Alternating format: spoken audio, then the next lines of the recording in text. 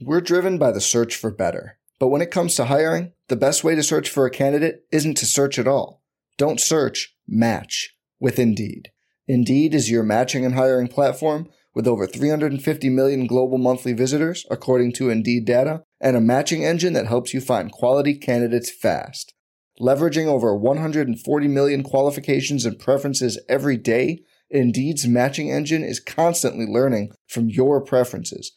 Join more than 3.5 million businesses worldwide that use Indeed to hire great talent fast. And listeners of this show will get a $75 sponsored job credit to get your jobs more visibility at Indeed.com/Blue Wire. Just go to Indeed.com/Blue Wire right now and support our show by saying you heard about Indeed on this podcast. Indeed.com/Blue Wire. Terms and conditions apply. Need to hire? You need Indeed. Without Gerry McNamara, we wouldn't have won 10 games this year. Okay? Not 10. We wouldn't be here to even have a chance to play this game. And everybody's talking to me and writing about Gerry McNamara being overrated. It's the most bull thing I've seen in 30 years. Swider from the corner. Yes! And a foul! Or is he having himself an afternoon? Swider feeling his third three already. On the drive goes Patty Casey for the basket. Backdoor cut. Swider with the jam. This is Swider in close. And one. All right, everyone. Welcome back to episode 8 of the Swider Show. I know this is a little unfamiliar with me doing the introduction, but me and Swider just wrapped up a phenomenal interview with Coach Gerry McNamara, who we were with for a year. And afterwards, Swider asked me to do the honors of the intro because he was so struck by how great the conversation was. So, Swider, welcome back. I guess, just a quick recap of the interview because it was about, 90 minutes. So this first portion will be a little bit shorter, but... Yeah, man. Hey, Patty, by the way, great job in that intro. Yeah, no, closer. Now I'm starting games. It's like versatile, like the Phillies right now. But yep. But yeah, man, it was an amazing episode with G-Mac. Obviously, we've talked about him a couple of times and how influential he's been in my life. I wouldn't be here if it wasn't for him. And then obviously just the relationship that Patty has with him, idolizing him as a kid in Scranton, and then just the relationship that that we all grew together when we were together at Syracuse. So amazing interview. Amazing person, amazing storyteller. You know what I mean? Like, I couldn't keep my eyes off the screen. And like you know when you, Patty, when you listen to that great speaker and then your eyes are like dry after. Yeah, he just made our job very easy, as the listeners will find out, because like we would give him one quick question and he'd have like 4 great stories for every single question we asked him. So it's still very surreal for me personally, actually having a relationship with Gerry McNamara, because I think it's pretty well documented in all the articles or in like the 2 or 3 articles I got last year that I like had his jersey in my room when I was growing up and everything. So yeah, if I were to tell 8-year-old Patty that I just had him as a guest on my podcast with a Lakers player, I don't think he'd believe me. Hey man, but we're on our way. There's not much more to be said about that. I think, like we said, not going to hold you from it too much longer, but we did want to touch real quick, Swider, on how your rehab's going, how this last week went. Obviously, very big win for the Lakers this week. Yeah, man. You guys are on the board, so just speak to that, how your week was, how the week was for the team, everything. Yeah, man. So I actually stayed home from the road trip this week, so really got to focus on my treatment. Got to finally start to put some weight on my foot, starting to get into more exercises. You know what I mean? So overall, good week of rehab. Don't have a lot of pain, which is good.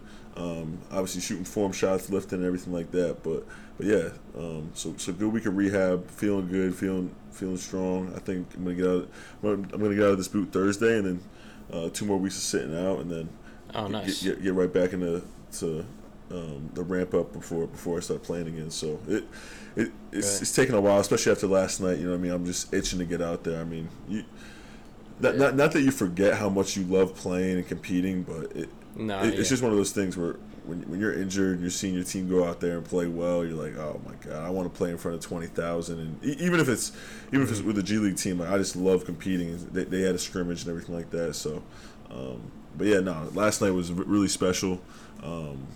Obviously, first win for my head coach, Darvin Ham. And yeah, man, it's obviously really grateful for him as well. You know, I mean, he took a chance on me in this draft process, and it was really great to see him kind of get that first win. Just to see, I think he's grown even in our first 6 games as a head coach. You know what I mean? That just really establishing roles, and obviously he's made tough decisions already. You know what I mean? He's decided to bring Russ off the bench, who's an MVP, former MVP, and he's just. I'm just really happy for him, happy for his family, and I think it's going to be first of many for him. Right. Yep. Wait, so by the time this drops, you'll be boot-free Thursday? Yeah, that'll be the day I will that morning? get my boot off. Yeah. Wow.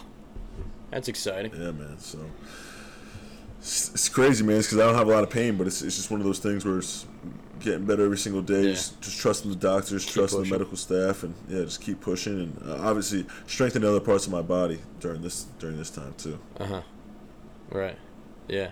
But also to your point, you're definitely not a guy who takes basketball for granted at all. But I think just human nature wise, when you're practicing every day, you can kind of get caught up in the like the routine of it, and then when it's taken away, you're like, what the hell do I do now? No, I agree, especially because I was telling my dad this yesterday.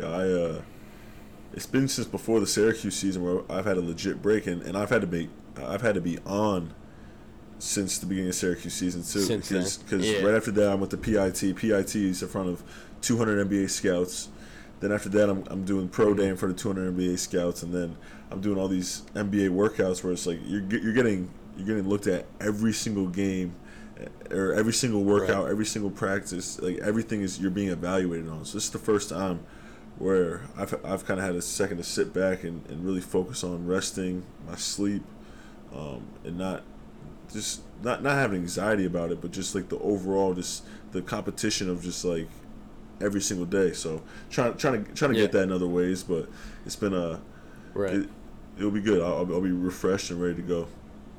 Yeah, well, obviously the entire podcast is pulling for you. We're looking forward to the comeback. And yeah, very good to get 1-1 under your guys' belt.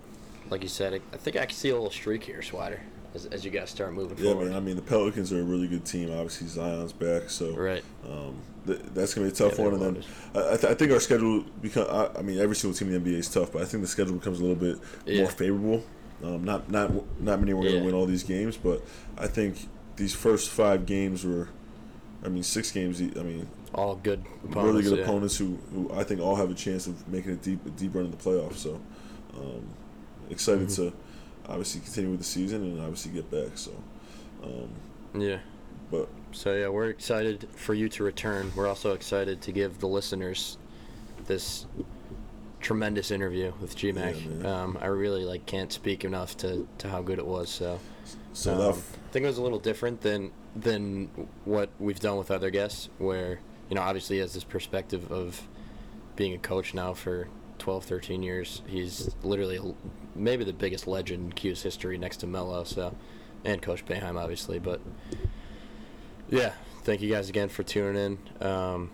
Mailbag question of the week. We're not featuring it at this part of the episode, but when this drops on Thursday, if you follow us at Swider Show on Twitter or Instagram, you will have seen it on social media. So a little different, but we wanted to make sure we got that out to you guys regardless. But yeah, I'll shut up now, and hope you guys enjoy this interview with GMAC. Wait. Yep. You need to follow us on all platforms at Swider Show. Yeah, I just said it. Oh, yeah. Wait, this is your role now. I'm the host. I'm going to take this over real quick. Yeah. Yep. Follow us on all platforms at Swider Show. Email us at swidershow@gmail.com with all your questions, and obviously follow us on all our platforms. Subscribe on Spotify or wherever you listen to your podcasts. And without further ado, Gerry McNamara. Welcome, Coach GMAC, to the Swider Show with Patty Casey. We're super excited to have you. Obviously, long overdue having you on the show. One of the main reasons why I came to Syracuse. So, just overall, just very thankful that you came on the show, Coach. You kidding me? You guys texted me last week, and I responded with one word. Do you remember what the word was?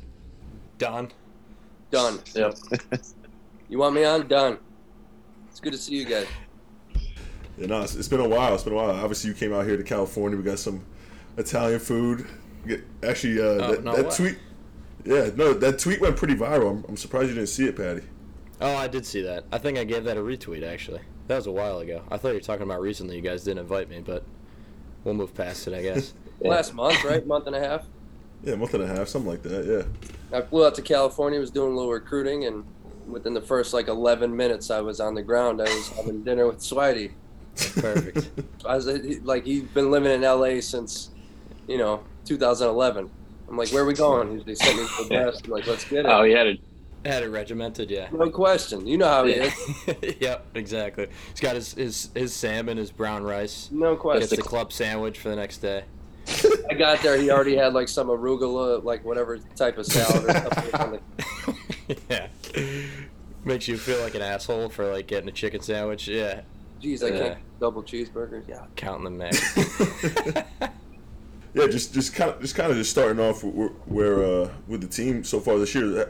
I mean, obviously, me and Patty, we watched the first exhibition game. I thought you guys got better as the game went on. Obviously, a young team and everything. But how do you think the team's looking so far? How was the summer? How was preseason? And you're going to get games going in the next week, so you got to be pretty excited. Yeah, a lot different than kind of last year with you guys' experience with a veteran group. With this year with 6 new guys, 6 freshmen and transfer sophomore. We felt like we have a really good core group with this young guy with the 6 incoming freshman class, but you can't simulate. It's like when people say you can't simulate a Syracuse zone, you can't simulate live action. Mm-hmm. So as excited as we've been for the months of work that they put in, what we think we have and how talented we think they can be, there was still a lot of unknowns of going into last Tuesday night, of kind of getting their feet wet to the college level. I don't think we could have prepared for, let me rephrase that. I don't think we could have scheduled a better opponent. Yeah. I was listening to the radio station the day after we played, and it took everything in my power not to call in, because someone made the comment of, I don't care what you say, it's a Division II team.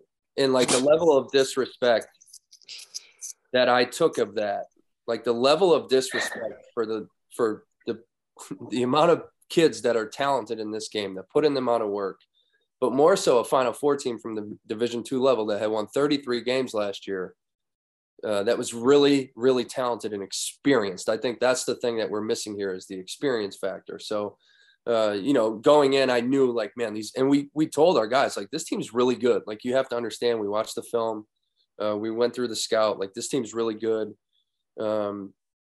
So for a first game, I don't think we could have been better tested to face a little bit of a punch, holy Lord, we're here, we're in it. Yeah.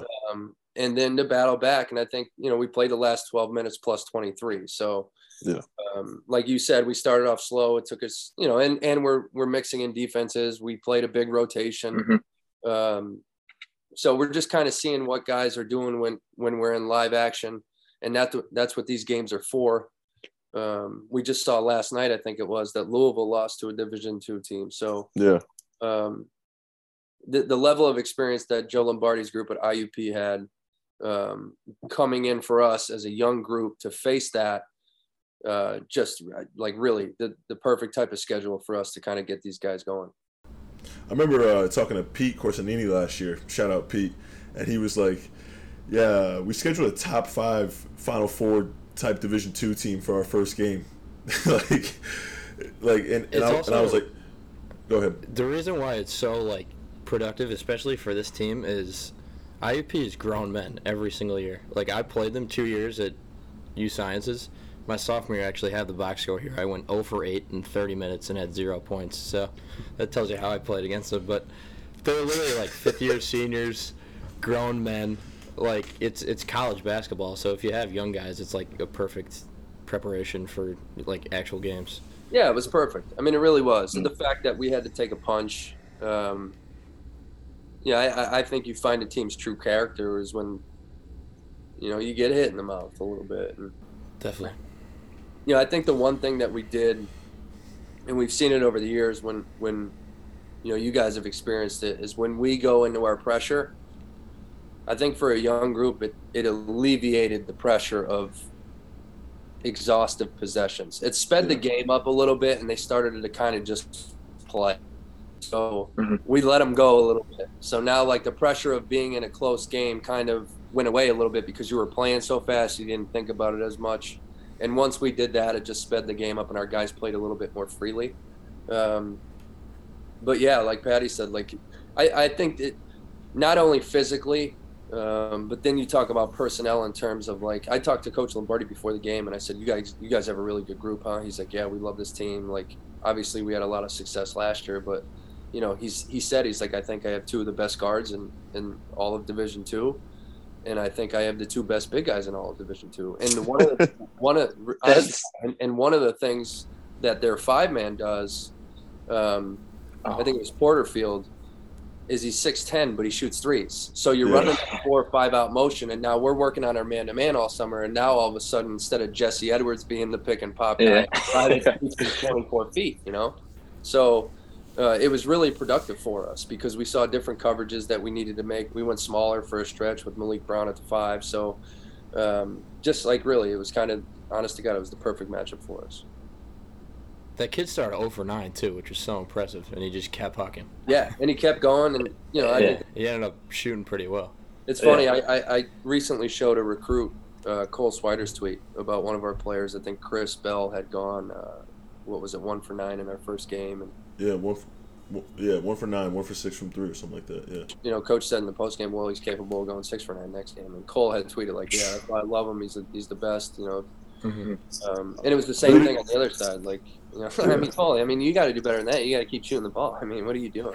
I'm getting chills down my back right now just because, like, I just have so much love and appreciation for all you guys because, at the beginning of the season I was 3 for 22 or something like that. I remember after the Pitt game, coach was like, Cole, like, can you make a shot? Like, come on. And it wasn't like, all right, you're not going to play next game. It's like, all right, keep shooting. I believe in you. And Patty talks about it all the time how much faith he has in his shooters, and just that tweet or that comment that he had, it just gave me chills down my back. It was just unbelievable. I think our conversations are probably more short-winded. I'd be like, Cole, shoot the fucking ball and knock it off. Just shoot it.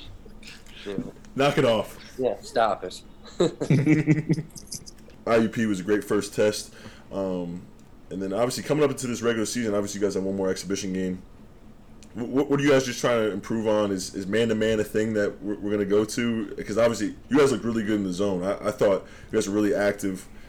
Not taking anything away from me, Buddy, and Jimmy, but the zone looked like a typical 2-3 zone with those athletes, and I thought Cordier played great being active. Just kind of touch on some of those things of what we can kind of expect as Syracuse fans coming up. Well, I think that's the exciting thing, really, kind of with this group is, last year's team with you guys, we were just so explosive in stretches offensively. Like, that was our ability to shoot last year. I think we were a top 15 team offensive efficiency. Yeah. We just didn't get enough stops and stretches. I think this team's a little bit different in terms of the ability to shoot. Probably widespread isn't as productive, but from the personnel standpoint is we probably do have a little bit more defensive versatility. Yeah. So length, athleticism, ability to guard multiple positions. I think man is a thing that this team is going to – I think it's going to probably be a more traditional Syracuse team. Like, even when I played from my years, whenever we needed to flip or change a game, I think back to the 2003 national championship season a lot. Like, we played man a lot in games. Like, we came back from like 13 or 14 games in the second half to win. And I'd say more than half of those games we had switched to man-to-man at some point. Do I think our zone could probably be a little bit more disruptive this year than last year? 100% I do. I believe that. I think that's I think that's with the length that we have at the wing position. We have multiple bigs this year. One of them's, really two of our guys with Munir and Peter are both young. But obviously, and by the way, let me add this. We would have peaked at the right time like a typical Syracuse team last year had Jesse Edwards not broken his wrist. For sure. Let's just throw that out there. For sure. Okay, so I'll just leave that on the back burner. However, I do believe with this year's group that both defenses can be productive. I also think it gives you the option playing man-to-man that you can play small in stretches. Even against IUP with the fact that Malik Brown, who's like, Elijah Hughes came in at one point and played in the summer, and I saw him later that day, and he was like, hey, man, the kid Brown's like a 3-and-D guy in the league. Like, he ends up being like 6'9", 6'10", but he's an elite-level defender. So he could play the 5. Yeah. So if you ever need to go man-to-man and flip a defense and switch everything, and, Malik's option. Benny's an option because he's huge. And so there's a lot of different things that we can do. Justin Taylor can play multiple positions. You saw Quadir kind of change the flow of the game. And one of the things about him is he's kind of done that pretty much consistently in practice every day. Just his energy level. He's really a point guard, but, you have Judah and you're trying to get Quadir minutes because of his size at 6'6", and more so because of his intensity level and willingness to put his nose in, as we would like to say, get in the mud. He can give us some versatility there and play stretches at the 2 or the 3 defensively. So I think this is going to be kind of a throwback group where we got to figure it out as we go in terms of our defenses are versatile. We could play a lot of different lineups. But again, it's one of those things that you go game by game. And, again, coming into Tuesday night, we're going to, this might drop after the game, right? So we're actually Thursday. Yeah, so we'll have played tomorrow night by the time this drops. So hopefully, we can continue to throw out a couple different rotations, play multiple defenses, and get these guys some valuable minutes. And it took me. I had this conversation with Red today at practice, and we talked about this. It took me until. I didn't get much out of the exhibition games. I took like 4 shots in one game, and I had like 4 points. But it took the loss at the Garden in our first real game to Memphis for me to be like, man, I could have done a lot of damage. And I didn't play great. I shot like 4 for 11 or 12. Yeah. Had 13 points, and we lost, to a team that eventually went to the NIT, and we became a team that won a national championship. With a young group. Like the amount of room to grow is there. So there's a lot of excitement for us in terms of what we hopefully can potentially become.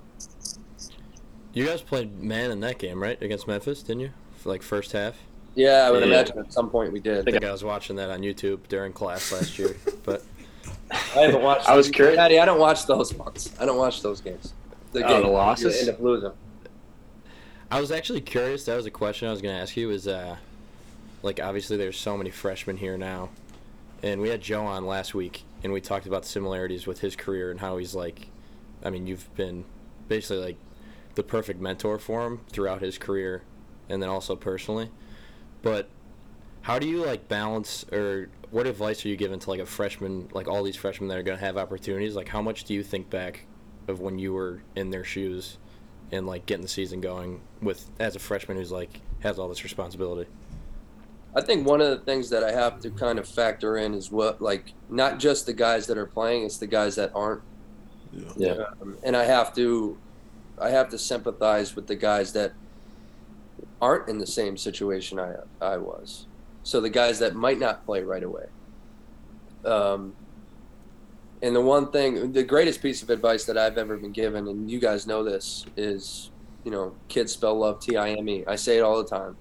Mm-hmm. And I try to honestly live my coaching life in that term, is I have to spend time with you guys. So I have to show Cole Swider the same amount of love and appreciation and time that I show Patty Casey, and I did to you.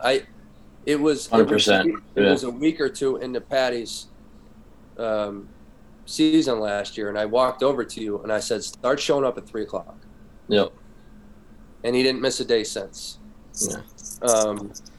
And you guys know, like over the course of my career, I've always been on the court at 3 to 4 o'clock. Our practices start at 4. So from 3 to 4 o'clock, I am available to every guard that works in our group. Like, we're going to get some work in. So I think the biggest message that I can give them is don't shortcut the process. Mm-hmm. Like, if you're about this and you want to be successful, let's put in the time. And that goes from the guy that might not play every minute to the guy that's going to play every single minute. And I need to treat and hold you both the same amount accountable, if that makes sense. Yeah. Makes perfect I sense. have to find the common ground. I might treat Cole a little bit different than I treat Patty in terms of how I talk to you separately. Because Patty might be going through something different than Cole's going through, because Cole said it. Like, Cole missed, 8 shots the game before. But he knew he was going to play. Well, the other guy might not be in the same situation. Yep. So part of my job is I have to also sympathize with the people that weren't, because I was in Cole's situation. I was the guy that could play those amount of minutes, could miss that amount of shots, and I knew I was still going to come back. And there's a lot of power in that, because you could build your confidence through that. Like, that's empowering. But there's also a few guys that aren't going to be in that scenario. So, I think there's just such a fine line of drawing back on some of my experiences for guys that are in Cole's situation, and then sympathizing and encouraging and continuing to work and stay positive with the guys that might not be. Mm-hmm. Yeah. So last week, me and Patty actually talked a lot about you. You know what I mean? Because obviously you made such a big impact on my life in that 1 year, from recruiting me. I mean, even from before I went to Villanova at first. Then you made such a big impact on my life before then, and then now. But one of the things that we talked about, that I don't know if you worked on this, if this comes naturally to you, but your ability to be an ultimate competitor, killer, freaking, like, have your mind locked in on the game, know everything that's going on, while at the same time being able to make a joke in practice, like we're all hanging out, make a joke. Be able to, I in and out a free throw against Duke I'm in and out goes in the ACC tournament. I look over to you, you're like, you know what I mean? Like, to have that wherewithal in those small moments, like Patty and I was like, we've never seen anything like it. Like, can you talk about that a little bit? And you might not even know that how special that is, but did you work on that? Is that something that you learned from Coach Boeheim? Is that something that you've developed over the years? Just kind of talk about that a little bit. Thank you. I thank you. That actually is an incredible compliment. I appreciate that. Yeah. I think, to be quite frank, it's just who I am. Yeah. I think you guys know me as well as pretty much any player I've ever coached. I value the people I'm around. And if you're willing to be all in with me, like you guys were, I'm all in it with you. Win, lose, or, there's no draws, but Yeah. Like, however this shit goes, like, we're in it together.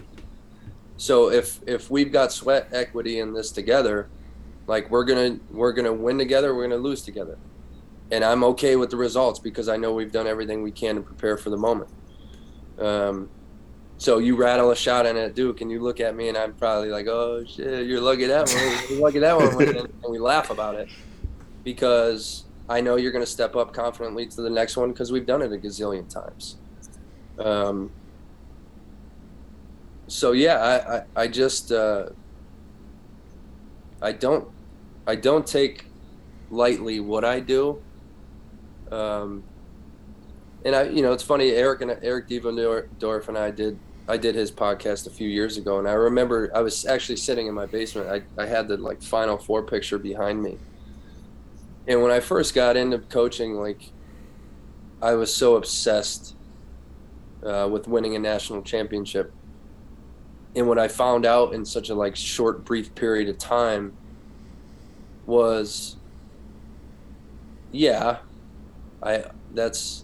why I'm willing to do everything in my power of every day of why I go to work. But through the process, it's about the people that you go into that battle with. Yeah. So it was more so, I don't know. I fall in love with the people I'm around. I believe in them because they've been willing to show up at 3:00 every day. They've been willing to watch the film sessions every day. I think the guys that I've butted heads with the most have been the guys that fight that process. And it's because I'm willing to go to every exhaustive length to prepare to win. And if you're not, I don't know if I can trust you in those moments. So the guys that I know will do all those things, even if they don't accomplish it, I know they gave everything they could to try to. And I can live with that result. So, do I lighten the mood every now and then in the heat of us killing each other? I do. And I do it intentionally because it's my way of being like, man, I love being in the gym with you guys. Yeah. Yeah, no, you couldn't have said it any better from my standpoint too. I mean, having that relationship with you this past year was something that I hadn't had in my college career. Just be able to talk to you as a coach, as a older brother, as a mentor. Like Patty knows, my senior speech this year, we didn't have the year that we wanted to. Honestly, going into the year, I thought we could be a really good team. You know what I mean? Make a big run. But at the end of the day, we have the season that we do, and I'm up on the podium crying, choked up, and it's mostly because you, Coach Boeheim, obviously all the coaches and D. Nick, but just the sweat equity that we went into every single day with, and to be able to resurrect my college basketball career it's just, I'm getting emotional just thinking about it right now. Just obviously you talk about the process and everything like that, and I hear you 100%, and I know Patty's the same exact way, just yep. And everything like that. I don't think that group, in a lot of ways, we were very, our chemistry, as you know, GMAC, it was a very good team. We were definitely friends off the court. It was it's one of my favorites. Let's take record out. Because don't forget. All right, I'll let you finish. Don't forget. No, I'm being dead serious. Yeah, I got you. There are very few times that you can go through a basketball season, lose a game, come in with the same group that just lost a heartbreaker, and they're going to give you everything they got. Yep. It was remarkable to me. I was so grateful for the work ethic of last year's team, and we could have easily been a 22 or 23 win team. Oh my God. We should have been. Four bounces away. Could have. Yeah. But that was basically essentially what my point was, is that locker room and then the extension of the coaches. Swider, we lose to Colgate, right? It's lower point than anyone could have imagined. We're sitting there, after the game, everyone's ragging on us on Twitter and everything. Get, a book from GMAC in the guards group message. And it's all right, we'll be fine. We could get through this, you know what I mean? And there was obviously way too many moments like that last year, but I don't think a regular team or locker room gets through, some of the points that we got through last year. And then, I mean, we could talk about the last game if we want to, but it was almost another authentic Cuse run, and I don't think that happens for a lot of teams, you know what I mean? I think that's a testament to, I had always felt with last year's group, because of the work, that we were going to break through, and I think we're on the verge. I think we won 4 in a row when Jesse broke his wrist, if I'm not mistaken. Yep. And, to drop 2 games to Miami, we're up 18 in both games. We lost the kid Caleb Love hit a deep three at Carolina. Cole had like 36 in that game. One of the best. Yeah, one of the best road performances I've ever seen, player or coach in our program. And we had lost at Notre Dame. We should have won. We had lost Virginia at home. We should have won. Florida State at home. We should have won. Florida State at home. Should have won. I was just really appreciative of all the heartbreak. There wasn't a day that we didn't come into the Mello Center and play the same music. Yep. Same energy. I was mic'd for one practice and I walked by and I was like, I've never been prouder as a coach. My players are listening to Pearl Jam. Just the group, the vibe, like the lifelong friendships we knew we were creating in the process of that. But just like how proud I was. I recently gave a speech at an event a few weeks ago, and I had spoke at it last year. And one of the things I had said to the group last year before our season started, I said, I think you're going to really love watching this group. And I said it again this year. I said last year that you're really going to love watching this group. I said, I know I did. And I've never been prouder of a team, regardless of record, of how they fought through and prepared for the next one. So I've had so many experiences. I've been at the lowest of low, and then next thing you know, you go on a Final Four run in the coaching side of this industry. And there's a lot of good. There's some that are bad. To me, the only thing bad about last year was the final result of record. The preparation, the people, the work. I don't think there's anybody even in our fan base that didn't watch us and say the next day, like, man, they gave everything they had. Yeah. I think there's a hell of a lot to be said about the people that do that. Let's go back to you deciding your college decision. What kind of went into that college decision? What other schools were involved? And then what ultimately led you to the Syracuse and to that legendary career? Jeez, dude, you're talking like 2 decades plus away. Like, that's how old I'm getting. But you remember it like it was yesterday. So I don't know why. It's terrifying.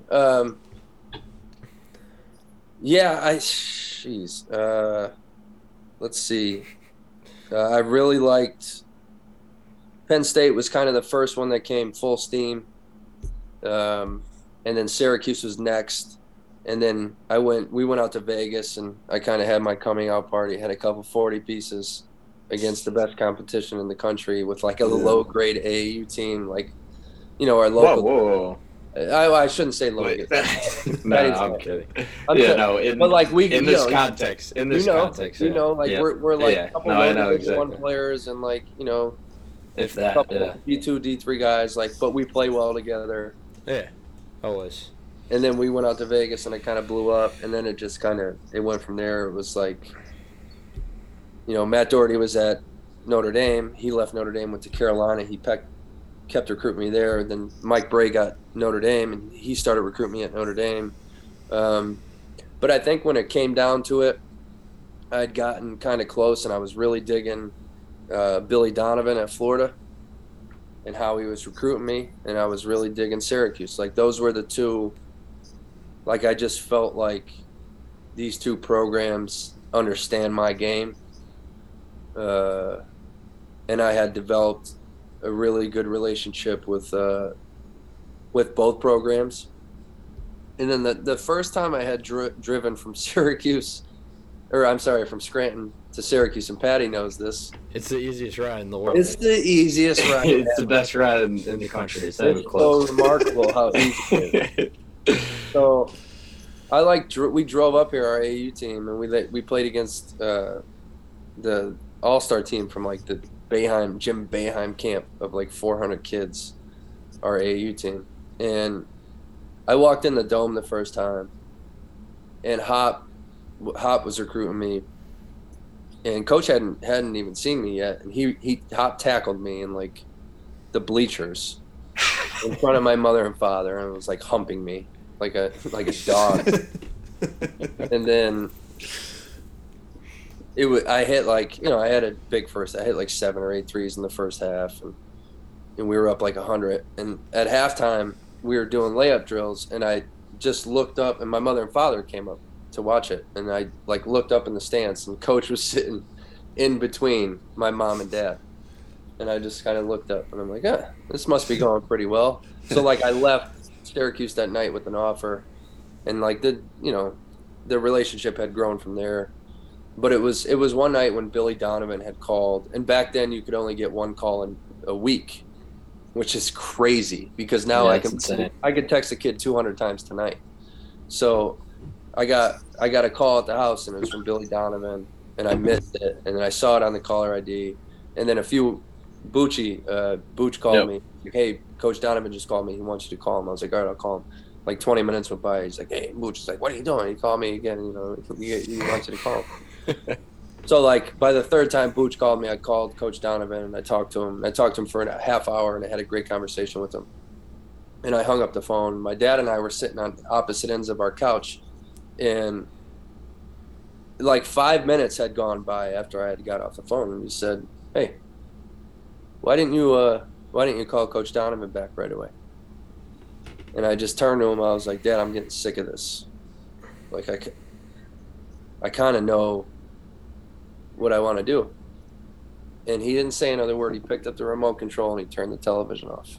And he put the remote on the coffee table. He said, let's talk about it. He goes, you want to go to Syracuse, don't you? And I go, yeah. And he pulled out, my father was like meticulous. He had index cards, and he pulled out index cards, and he had literally notes on every school that was recruiting me. Had never talked to me about it, just wanted me to go through my process. But when it was time to break it down, we broke it down. And he's like, they got 4 guards. I'm like, I don't care. Yep. I'll beat them out. So that was like, it was that night that I realized, like, I don't want to go through the process anymore. And I'm digging kind of what Syracuse is telling me. And let's make this move. So you were a junior, right, when you committed? Was it early on? Yeah, I'm trying to think. It was early. What would be considered summer going into senior? I would say back then it was probably early. Yeah, I was committed. Yeah. Like I was in Ocean City, Maryland on vacation, and I was committed to Syracuse. So it would have been, I was at ABCD. I was committed. So probably April. No, as a matter of fact, it was April of my junior year, because when I called to commit, the coaching staff was at the Final Four. Yep. I mean, Swider knows I could do like an hour and a half on your hand and career, but we'll move on quickly here. I gotta ask you gotta tell the Trinity story, though, or the Trinity game story, for those who don't know. Swider, do you know this story? Okay. I definitely told you. Which one? Because we played them twice. Your senior year, yeah. You don't want to talk about the junior year when they beat us? Oh no! Listen, we got all night. You could talk about either one of them, but you said you don't bring up the losses. I don't bring up losses, but I have to bring up this story. So, I had lost my freshman and sophomore year in the state championship, and then we lost to Trinity my junior year in the state semifinal. They were number 1 in the state. They had won, so they beat us in the semifinal, won a state championship. And they had Johnny Morris. Sean Morris is his older brother who was on that team, and Sean's a assistant coach with. Yep. Yeah, good dude. He's one of my good friends. He's an assistant coach at Quinnipiac with Cole's guy Bake. Yep. Dunleavy? Yeah, Baker Dunleavy. Yeah. So they beat us, and I'll never forget it. A local Scranton Times news reporter had wrote a big article in the Scranton Times that Johnny Moe should be state player of the year because they beat us and they won the state championship. I'm sure you took kindly to that, reading that. I never did an interview with him again. Yeah. So a few weeks later, I got small school state player of the year, but Trinity had beaten us and won the state championship. Did this kid win? No, I got state. Okay. Come on. Right. But he had wrote in the article. Yeah. So a year goes by, and they were number 1 in the state. We were number 2 in the state. They hadn't lost a game in that time span. a whole year later. So we played them in the same gym, same situation to go to the state championship. And I said it to this day. I've never been more mentally prepared for a basketball game in my life. Like I had been waiting a whole year to get back to that gym for that moment and to be like, there is no doubt who the best player in the state is and who the best team is. So I took advantage of the moment. You know, it's just as simple as that. You know, I had it like a out of body, you know, but I had mentally, I'm a believer in that. I know, Cole, you are in the visual process. But yeah, I was so locked in, engaged, and I had my mindset. I was like, I say it to this day, and it's the God's honest truth. Had I not, I don't think I'd become the player I was. I lost my freshman year. Oh, really? State championship. It drove me. I lost my sophomore year. It drove me. I lost my junior year. It drove me. And then to get to my senior year with the same group of friends that won a state championship in our 8th grade year at Holy Rosary, to get back to that point, to have an opportunity to win a state championship as friends. But me, like the psycho that I am, like I had prepared mentally for that moment for a whole year, like waiting for that opportunity again. And that article was in the back of my mind of like, well, this is what he said about you last year. Leave no doubt this year. And it was just one of those games. Yeah. So I had Patty wants me to tell them. Yeah. Say the stuff. He wants me to talk numbers. Yeah. It's a good story. So, and I had no idea. I didn't know how many points I had until the game ended. But I finished with 55. Yep. I had 41 points at halftime. And Cole, do you know how many we won by? We guys won by 40? 7. Really? We won by 7. Yep. And the funny thing is, the year they beat us the year before, I think they won by 7. So they were a very, very good team. Yeah. They had Johnny Morris, really good player, went to Old Dominion. And was it Mikey Walker was the point guard. He was a little bit younger, left-handed point guard who went to Penn State. Oh, wow. So they had a really good team. Obviously, rightfully so. I mean, they had gone undefeated that year until that game. And I got to give a shout out to Coach Kostelak. Coach Kost, he's a good dude. He's still at Trinity, still doing it. One of the great all-time. Really? But yeah, that's my Trinity story. But mentally, I was like, yeah. Swider, I had that game when I was probably, 10 years old on a VHS tape. My buddy Patrick Cosgrove, shout out to him. We would go over his house and watch it like once a week. I mean, yeah, no, it sounds amazing. I mean, I don't want to get too far ahead, but obviously that next year you play in a pretty big game, a pretty big championship game, and you have a out-of-body experience in that first half as well, right? Yeah, I mean, talk about it like a good 12-month stretch. State championship and national championship in like a 12-month stretch. Yeah.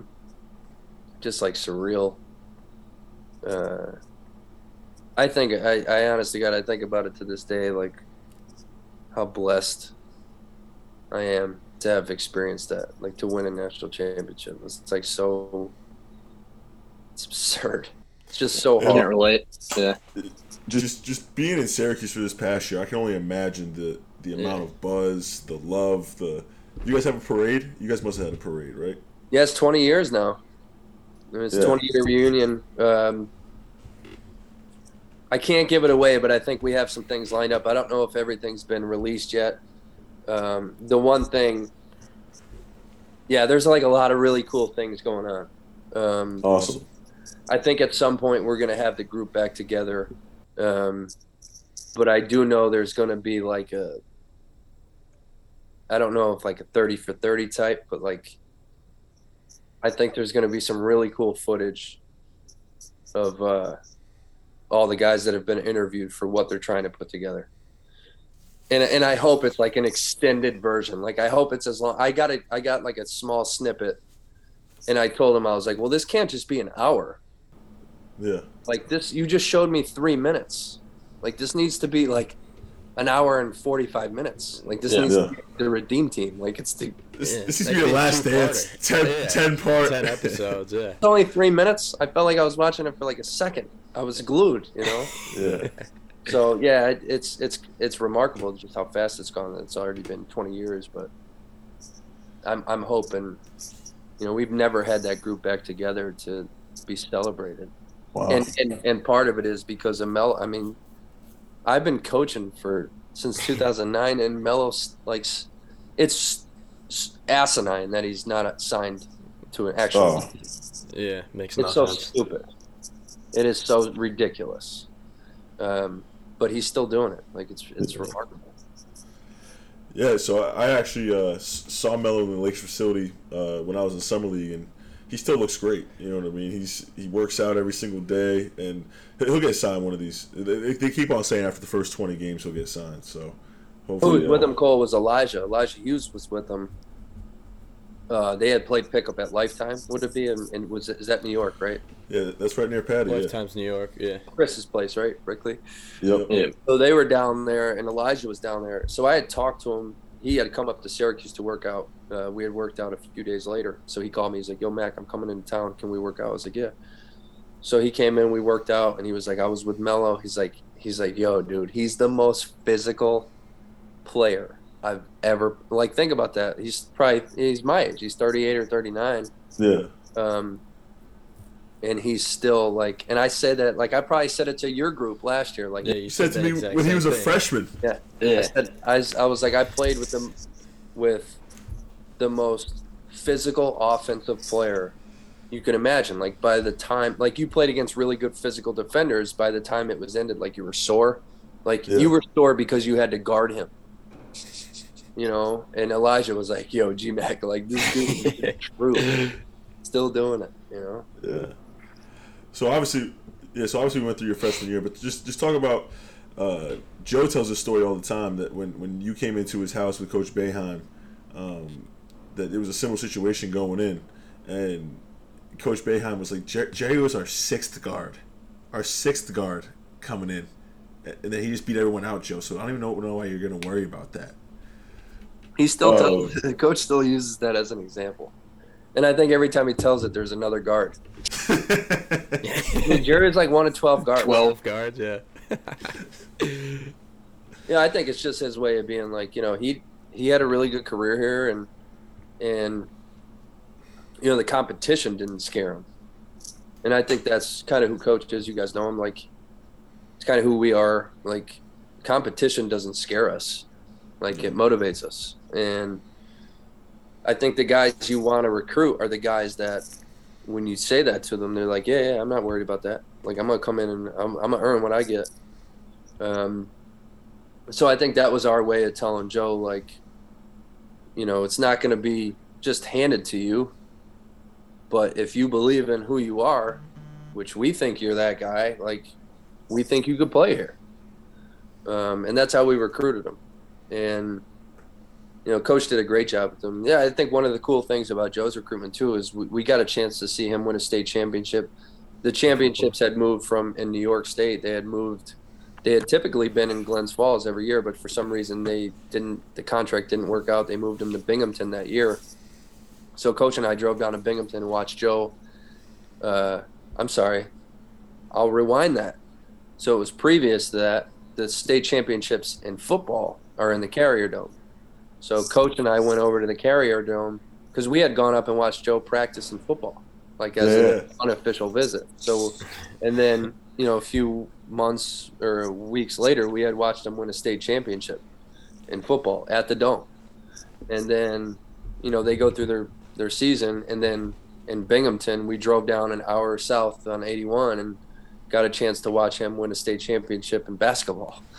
Like, so kind of a really cool, unique recruiting story that we were able to see one of the kids that we were trying to go after. And by that point, he was committed to watch the kid win 2 state championships in one season. It's incredible. You know, kind of my example. I think what he fails to mention is one of the guards got thrown out of school and Billy, you know, and served a 12-game suspension. So, you know, that helped the case. Yeah, for sure. So obviously after your freshman year, you guys win a national championship. You obviously have a great year. Kind of go through the mindset of the team going into your sophomore year, and kind of with it being your team. Obviously, you have great players. Hakeem Moore working with you, still great players. But now you're comfortable. Kind of talk about your sophomore year and obviously just the step that you took going into that year. Just really experienced. I felt really confident going into that year. Nowadays I think about it too. Like nowadays, if I had that type of season now, like would I have gone? Yeah. Like, I've entered the draft. Going. Did you ever consider that or no? Coach Booch was the first one to be like, "Yo, are you?" Oh, he brought it up, really? Yeah. I'm like, what? Like I never thought about it, but like in hindsight, I'm like, man, like I had a really good year. I averaged like 17. I led the NCAA tournament in scoring. Like I had 43 against BYU, and then I think I averaged like 26 and a half in the tournament. We lost in the Sweet 16. But like I was so blessed and lucky to play with, like to have 3 years with guys like Hakeem Moore, Craig Ford, Josh Pace. Yeah. And then D-Nick came in on our heels, so he would have been a freshman that year. Terrence Roberts, Mookie Watkins. Like just to be able to play 3 straight consecutive seasons, really with Josh, Hakeem, and Craig, like 4 mainstays for 3 straight years in a program. Like that's how you build like a legendary stretch. But we went the next 2 years with Final Four good teams. We got clipped by Alabama that year in the Sweet 16, who had beaten number 1, I think, overall. I don't know if they were number 1 overall, but I think they were. It was Stanford that year. I think Connecticut won the championship that year, but Stanford was one of the number 1 seeds, and Alabama had beaten Stanford and then beaten us. Just kind of on a hot streak. And then our junior year, which would have been Craig, Josh and Hakeem's senior year. And I have to add in Billy Edelin. Like Billy Edelin was terrific. He was a pro. Like he was a terrific player and allowed me to move off the ball and play as a primary scorer. And then our junior year, we just got upset in the first round. Like we were really good. Like we played the worst game of our careers against Vermont the year they beat us, and still the of all the games that I've ever played in college, the one that haunts me the most. Just how poorly and they played well. I'm not taking anything away from what they did. They had a really good team. But like Hakeem had 10 turnovers. Like I played terrible. They had one guy that averaged 4 points. He had like 22. It was 9 for 10. Yeah. But like it was just one of those like out of. Sorrentine, is that the kid's name? TJ, yeah. He hit like a 40-footer.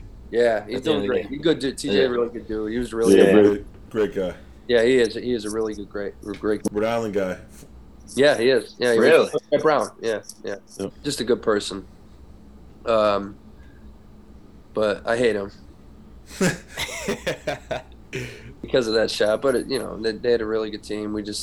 But that was like the heartbreaker of all the years. Like I knew we had one. I think we had one more chance, and it was when when Hakeem Warwick decided to come back for his senior season. Like it gave us a real chance to make a Final Four type run, and we had that type of team. We just weren't able to get it done. We ran into a strange first round matchup with those guys, and they clipped us, and just kind of devastating.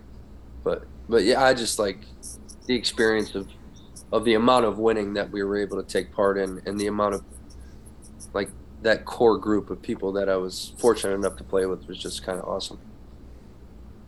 So you guys obviously won the Big East Championship that year in 2005, and then obviously that 2006 run is something that so many people in Syracuse remember, and it's I don't know if you would say that's obviously national championship is probably your proudest accomplishment, but after that, I mean that 2006 run has to be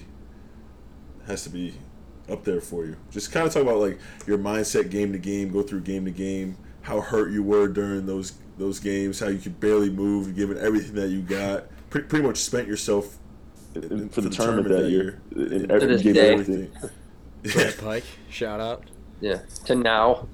Yeah, to now. You basically give everything.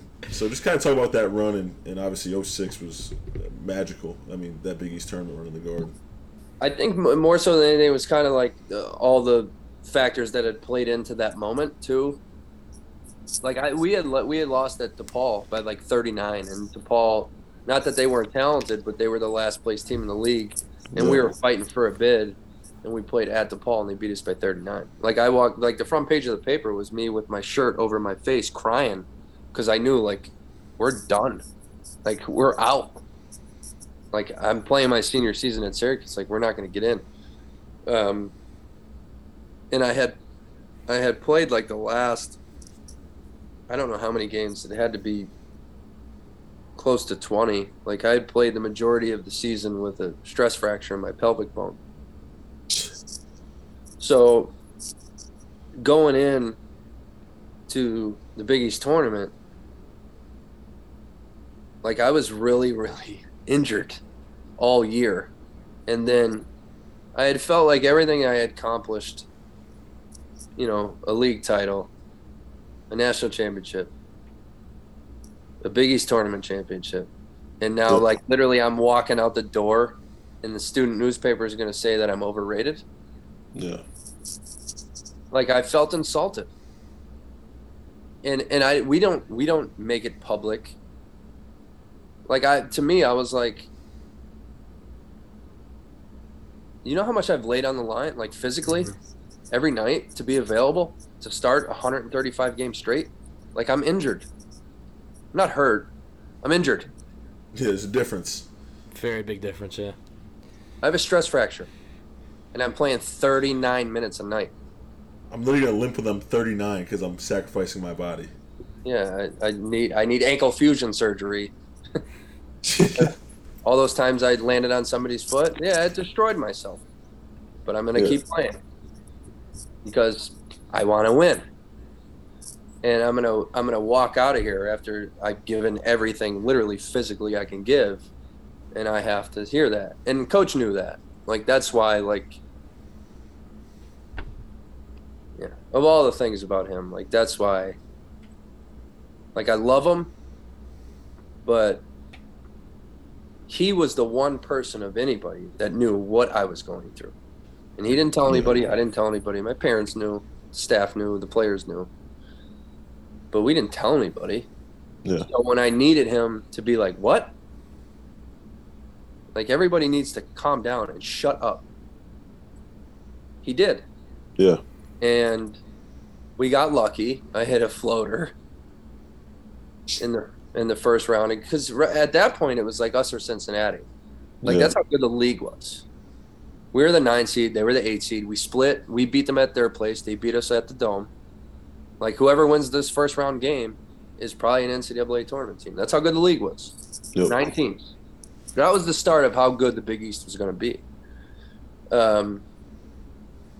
So when he did that after the Cincinnati game, of the famous rant of the, we would have won 10 games, which we would have. I mean, all right, not 10 games, 10 fucking games.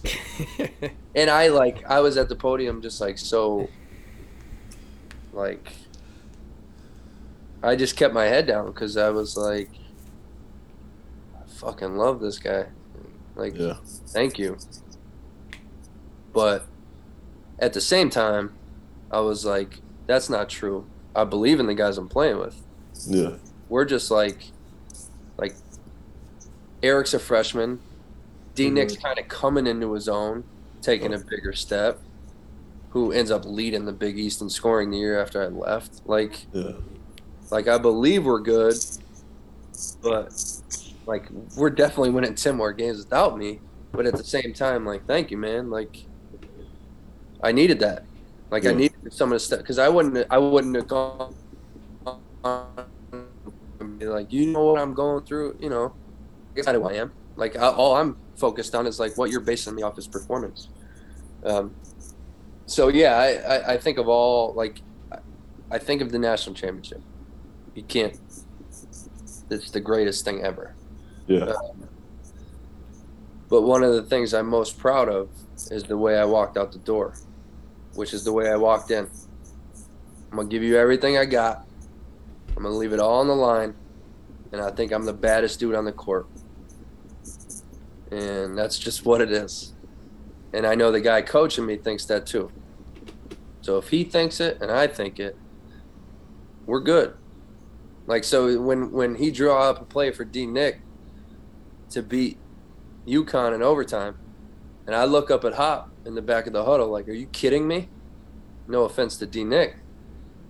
But I walked out of the huddle, and you could see it. I've watched the rerun. During COVID, they played the 4 days and 4 nights, so I watched it. And you could see it right in the rerun. I look right at Coach. I'm like, you want me taking this shot? And he's like, yeah. I'm like, all right. And that's it. So I walked out, and I took the shot. And we tied it, and we beat him in overtime. And I knew shit in overtime. My teammates did. Like, and that was the beauty of that whole week for me, was I believed in the group I was playing with. Coach went to bat for me. At the same time, probably motivated the group that I believed in. That, like, all right, you don't think we would have won 10 games? Watch. And that's kind of how it all came together. And then by the end of that week, I was like, literally, before the NCAA tournament started, I didn't practice. I was done. Played 4 games, 4 nights dealing with the stress fracture. By the time the tournament ended and adrenaline had stopped, I was physically done. It was the only field goal in my only game in my career that I didn't make a field goal was the last game of my career. And here's the funny thing about Coach. We had booked the flights. We played in Jacksonville, lost to Texas A&M. He kept me out of the game like the last, I don't even know how long it was. But it was probably the lowest amount of minutes I've ever played in my career. I didn't make a field goal. The next day, because we had to have like booked the flights Friday to Sunday or whatever, we lost and had to stay there another night. We didn't fly right out. So the next day, we coincidentally ended up in the elevator together. I was coming down the elevator, and he said to me, like 1 floor, 2 floor of silence, and by like the 3rd floor of silence, he turned to me. He's like, I was going to try to get you back in, and you know, he tried to explain himself. I'm like, Coach, you did the right thing. Like, you played the guys that could have helped you win the game. Like, I couldn't help you at that point. Like, you knew I was done. I knew I was done. Like, it is what it is. But I just appreciated the fact that when it was all said and done, he tried to explain, and I was just like, Coach, you play to win. And at this point, like, you know, I was sitting right there on the sideline thinking, I hope to God we win too. Mm-hmm. Gee, can you talk about like your mindset at the end of games? Because obviously I think anyone in any Cuse fan would acknowledge you as maybe the most clutch player in program's history. So the other thing is, you definitely had this special way about you that it was like you could be 5 for 16, and it's like, no, I'm still like that UConn game. You were struggling from the field a little bit, and it's like, no, I'm taking this fucking shot. Like, is that something you always had? Yeah, I think so. Mm-hmm. I don't like to fly. And one of the reasons I don't like to fly is because someone else is flying me. Yeah, that makes sense. You're not in control, yeah. That's why you like golf so much. If I'm getting in the car and I'm we're taking the family to Scranton, and my wife's like, I'll drive. I look at her like, what? You ain't what? No. Stop it. Stop it. Knock it off. Like, I think I could always live with the result. Mm-hmm. I don't think a lot of players are willing to live with the result of failure. I never feared it. I think a lot of people fear failure. I love the moment. Like, so it's everything ever. Like, if you put in enough work and you believe in yourself and that's who you think you are, like, that's who I've always thought I was. I don't think I would have made it as far as I did if I didn't think that. Mm-hmm. So I was always willing to live with the result if it was me.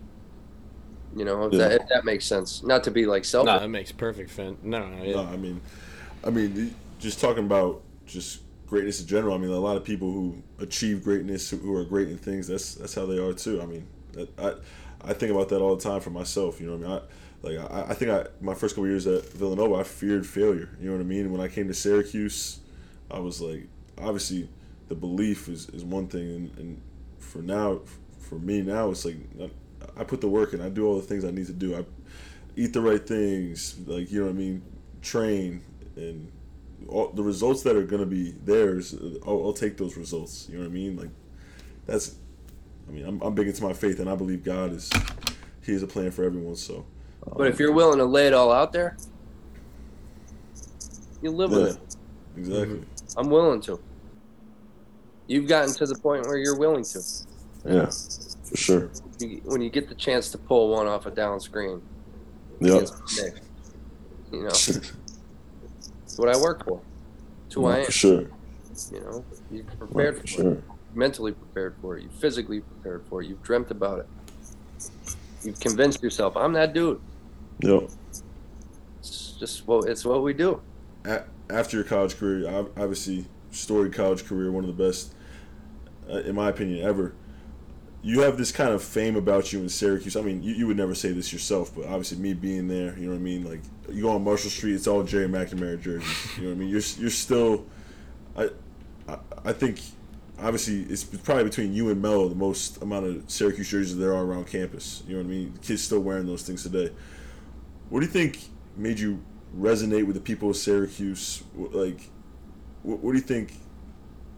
Obviously, there was critics and everything like that, but at the end of the day, the love that the people of Syracuse have for you, what do you think created the kind of things? And obviously, your senior night explains it all.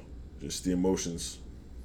I think there's gonna be critics in anything we do. I learned to live with that. Like, people are gonna judge you. It took me a while to feel like I don't give a shit what you think about me. I don't care. I think the thing that resonated with the people that I played in front of in Scranton and then here at Syracuse was they probably felt the same thing. You know, like I think they probably looked at me in terms of, well, first and foremost, you win a national championship. That helps. Yeah. And for a program of this magnitude, as storied as we are, to be the first group to do it, your group is going to be remembered. And I think probably so with me, the way people probably resonated with me is because I'm a lot like a lot of them. I'm not, like, believe it or not, at one point I did have a 39.5-inch vertical. That was the highest on the team, wasn't it? Yeah, me and Hakeem coming in. Wow. But I think the fact that I'm not all that different from him. I'm not an incredible athlete. I disagree with that. Yeah, 40-inch vertical, but I'm not having 40-inch vertical, athlete. Can blow by people. Yeah. Pretty good size. I'm downplaying myself, okay? Yeah. I think people have an appreciation for how I always appreciated watching like a guy like Dwayne Wade early in his career. And the reason I did is because I just felt like, I'm talking about like pre-Big Three, like when he won a title with Shaq, like, shit, not even that. Like, just in terms of his, like, I just like watching him play, and the reason I did is because I just felt like every game he played, like, man, that dude lays it on the line. Like, he's willing to dive. He's willing to, you know, physically exhaust himself. He's willing to take the bumps, the bruises, to play injured, to play dinged up. And I think that's probably more so than anything is just I had to play a certain way to be effective. I had to give everything I had physically because I had to physically exhaust myself because I had to be as quick as I could possibly be. And I think more so than anything, and this is just the plain truth reality, is I've never judged myself in any other way than winning and losing. And I think that's rare. I do. I think there's a lot of players that, regardless of outcome of game, only think about how they played. Mm. And the way I've always judged myself is, did we win? And that was the most important thing in anything I've ever tried to do was, did we win? And if we didn't, I didn't do my job. And if we did and I didn't play well, I was like, thank God. Yeah. I got to be better. But I wasn't unhappy. I was happy. And it was the G League the first time I hit that scenario where when I left Syracuse, when we lost the game, and we got in the locker room, and one of the players asked one of the assistant coaches, like, yo, you got the stat sheet? And he got the stat sheet, and he was like, man, I definitely had more than 8 rebounds. And it blew my mind, because I wanted to grab the stat sheet, not look at it. I wanted to crumble it up and use it as kindling in a fire, because I was so angry that we had lost. So that's I think more so than anything is just I wanted to win. I think people appreciated that. I still want to win. I will always want to win, and I'll try to do everything in my power and anything I ever do to win. It's just as simple as that. Talk about, obviously, after college, you decided you played pro for a couple of years. Had a good pro career, but obviously, like you said, you laid everything on the line for Syracuse, and probably wasn't able to play the amount of years that maybe you wanted to or could have. But just talk about your pro career a little bit, and then obviously that transition into coaching, and obviously the famous Coach Boeheim quote to get you into coaching.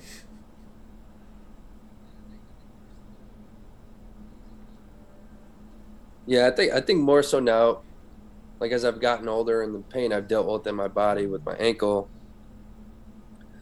I honestly think like my pro career was short-lived regardless. Like I'd physically put a lot on my body. I think I played at some point through a broken ankle, which is why my ankle is the certain way it is. So then when I went overseas and I didn't probably get in the right situation right away, it was it was a great opportunity in terms of the level, like EuroLeague, like the right place you want to be. It's like a step below the NBA, but it probably wasn't the best situation for me. So I didn't have I only signed for EuroLeague, so we were playing in multiple leagues. So I only had a limited amount of time of games I could play, and by the time I had a chance to play, the team had already. So just a lot of factors in terms of how my pro career went, and then the fact that like Katie and I were together, we were getting married. We had been married by the time I was already playing professionally. I just kind of set a different trajectory in terms of what I felt was important. So when I had the opportunity to be back at a place that I endeared, like that I loved, like I think I just kind of jumped at it because I knew I'd be fully invested in it.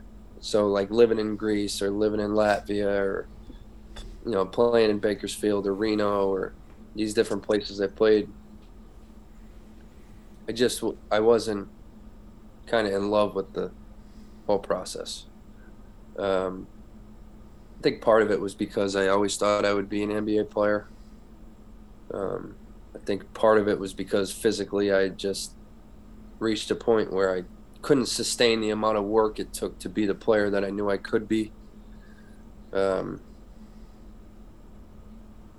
I made a decision in terms of what I thought the next step would be for me to be happy. And I don't regret it. Like, do I regret? I think the biggest regret I have is I think I was good enough to be an NBA player. I do. Yeah. I still do. No one will ever. I don't care who says what to me. Yeah. When I'm healthy and at full go, 100% compete with anybody. But I think the demands that it took for me to be that guy took a toll on me because of that mentality. Yeah, that makes sense. So I just had the opportunity to come back here and kind of rejuvenate myself and put all that energy into something else. And now I get to talk to you guys and have the experiences that I've had with you. Like, I just really grateful for all the I think that's the greatest gift of the profession that we're in. I said the greatest gift and curse of college basketball, especially as a coach, is you get to develop incredible relationships with a lot of people. The curse is at some point they have to leave. Yeah. So like you've created this incredible bond, and then they're gone and you're like devastated. But then all of a sudden you turn around and a new group comes in and you're like, all right, let me try to recreate it. So certain groups are like yours, like it molds who you are and it makes you appreciate what you do and motivates you to try to recreate it. I want to ask about the like satisfaction and sort of, you kind of talked about it on Devo's podcast, but seeing a player that you spend so much time with, like developing and working out every day with, and then it works, and it's like a drug where it's like, oh my god, like this is actually, you know, like coming to fruition. And Swider, I think I said to you on the bus after the UNC game, obviously we were pissed off we lost, but you had 36, and I texted my brothers and I said to you, I was like, I think I might want to coach after watching that performance, because I see you do these moves every single day, and then it's like fast forward to the Dean Dome, and whether it's coming off a pin down or like that little hezzy pull up with your left hand, it's like I see that every single day, and now he's doing it in front of people. So, gee, I've heard you talk about this before, but like kind of speak to how, I don't know, electric that feeling is, I guess, or intoxicating. Yeah, there's nothing like it. There really isn't. I mean, it's hard to explain, and I'm kind of seeing it with my son now, who's who's, you know, he's now 11, and he's starting to catch the bug. So you just take a great deal of pride in the people that, you know, you've put the equity in with, you know, the people that you've put these hours in with. And it's not because of ego. It's not because of I did this. Mm-hmm. It's because he did this. He did it. Like, you're there to help him, and you're there to guide him and spend the time with him. But because you've been there through that, like, you're like, I love him. I care about him. And he's worked for it. He did it. And I think it's just rewarding. You know, it's just really rewarding to watch someone that is willing to put that amount of energy into something that they care about, reap the rewards of it. You know, so it's it was really like those first few years I coached was like the Andy Routens and Scoop and Leon and Michael. But a guy like Trevor Cooney, like, who redshirted, that 2016 team was really special to me, because the two starting guards that made the Final Four that year were both redshirts. Mm-hmm. Trevor redshirted, and Michael Benajay had transferred in from Duke and redshirted. And I spent back then you had to sit out. Yeah. So I spent game days with those guys, beating the living hell out of them. So I honest to God, I treated game day for us as game day for them when they were sitting out. So to see guys like that, especially, that like were, you know, a little bit counted out, see the level of success that they had, like, that was incredibly rewarding for me. Mm-hmm. Because they did it. They were willing to put in the amount of hours that they did. So, it's just, it's a very, very difficult thing to explain. But it's the greatest thing we do. You know, it's not about us. It's about the amount of hours that you guys are willing to put in, and when you see the level of success you're happy with, like, there's nothing like it. Mm-hmm. Trevor has a great quote. I think it was on Devo's podcast, talking about Coach Boeheim, just the genius of Coach Boeheim, how we're so lucky to play for him, and everything like that. But he said that he went up to Todd one day, Todd Blumen, our video coordinator, and was like, "Hey Todd, like, I'm not shooting the ball particularly well right now. Like, could you pull up some clips for me so I can see my form when I was making shots? I want to see if anything's different." And Todd's like, "Yeah, let me go ask Coach." So I guess he's like, "All right, like, why do you have to go ask Coach? You can't just give me the clips." You know what I mean? So I guess, like, he's shooting with you one day, and Coach walks up to him. He's like, "Trevor, can you just shoot the fucking ball? Don't fucking care about the clips. Shoot the fucking ball, son." And, like, yeah, and, like, Coach Boeheim had this famous quote to me last year. He's like, "Sometimes you have to be dumb to play the game of basketball."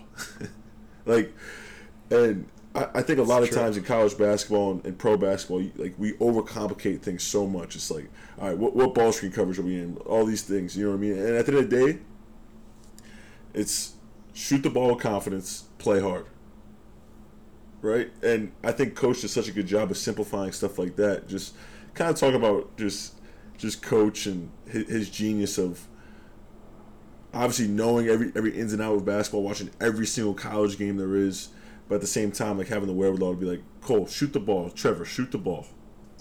Yeah, he, Hop used to say he takes the most complicated situation and simplifies it. And it's the truth.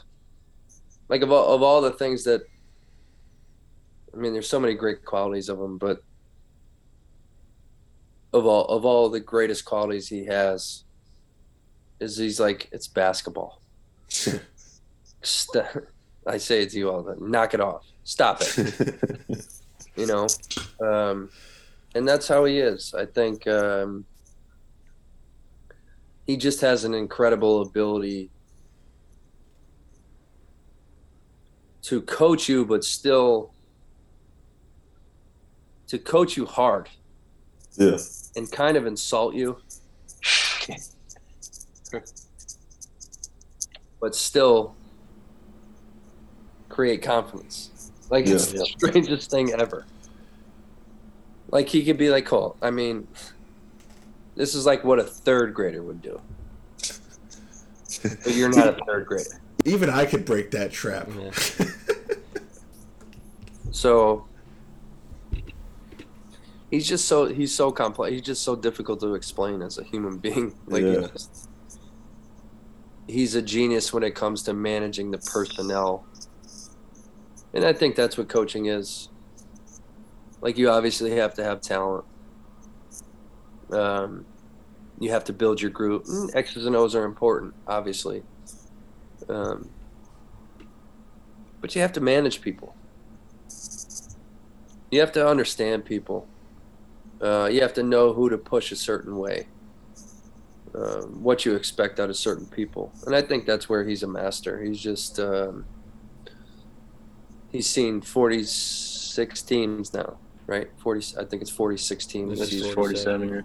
This is year 47, right? So he's seen it 46 times. I mean, there's nothing he hasn't seen.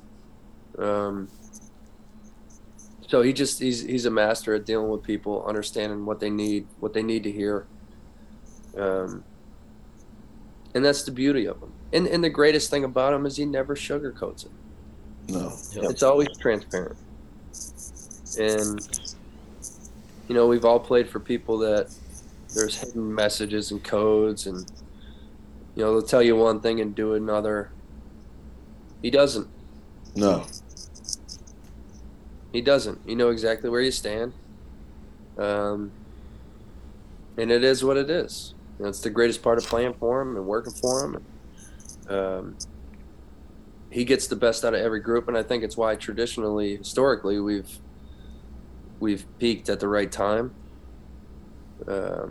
It's because he's consistently given a message throughout a stretch of 25 games, and by the time it's you to be your best version instead of being robotic, like a lot of teams are when it comes tournament time,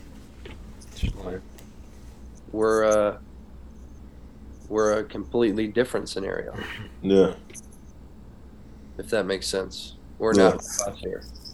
We play off each other. We understand each other. We have different actions that we want to get to, but we're going to read and react out of them, and we understand each other around us, and we've been doing it in practice.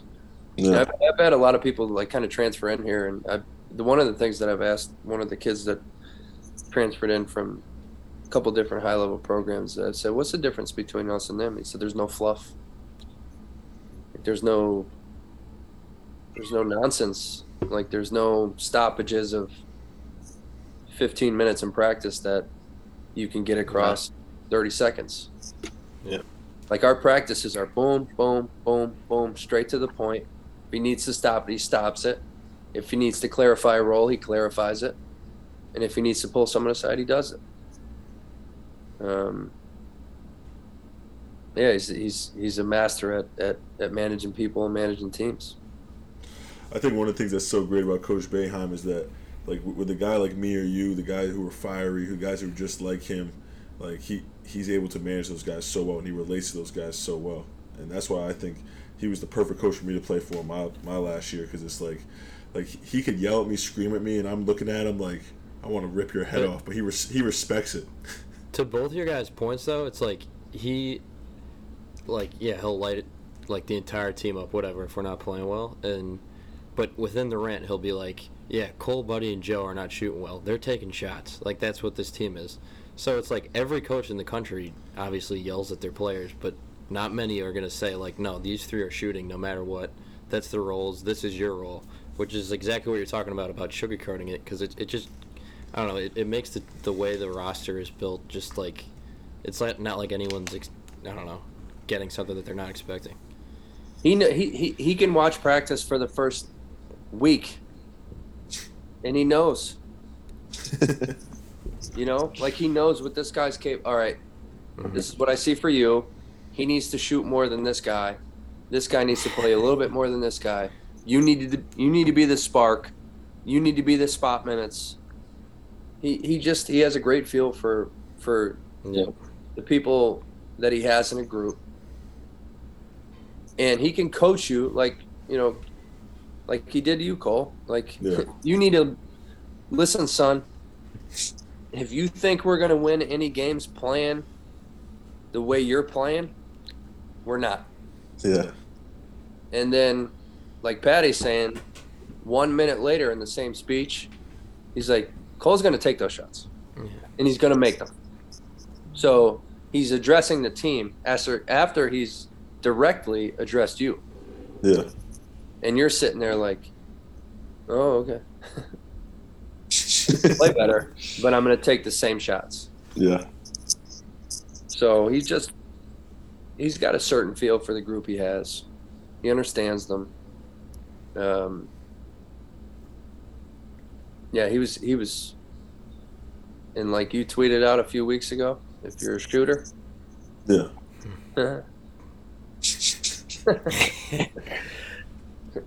Keep ripping it. If you could really rip it here, you'll have the opportunity to do it. No, for sure, man. He's also great to walk-ons. All the coaches are, but I mean, to you he was, not to everyone. Let's not get that twisted. I'll take that. He loved Patty Casey, but I'll take that. Yeah. I mean, he did say Patty Casey was. That went even better than I expected when I was saying it. Patty Casey came in his first practice in the first two possessions. You love this story. He hit 2 threes, first two possessions at Syracuse, and didn't leave the court for the rest of his time there. Yeah. Like, it was like, all right, Patty's playing. And not only is Patty playing, but he's guarding Buddy every day. But I was looking at it like from the situation. I'm like, all right, if I go in and throw it off the side of the backboard 5 times here, it's not like they're expecting anything from me. So it's like, might as well just let it fly.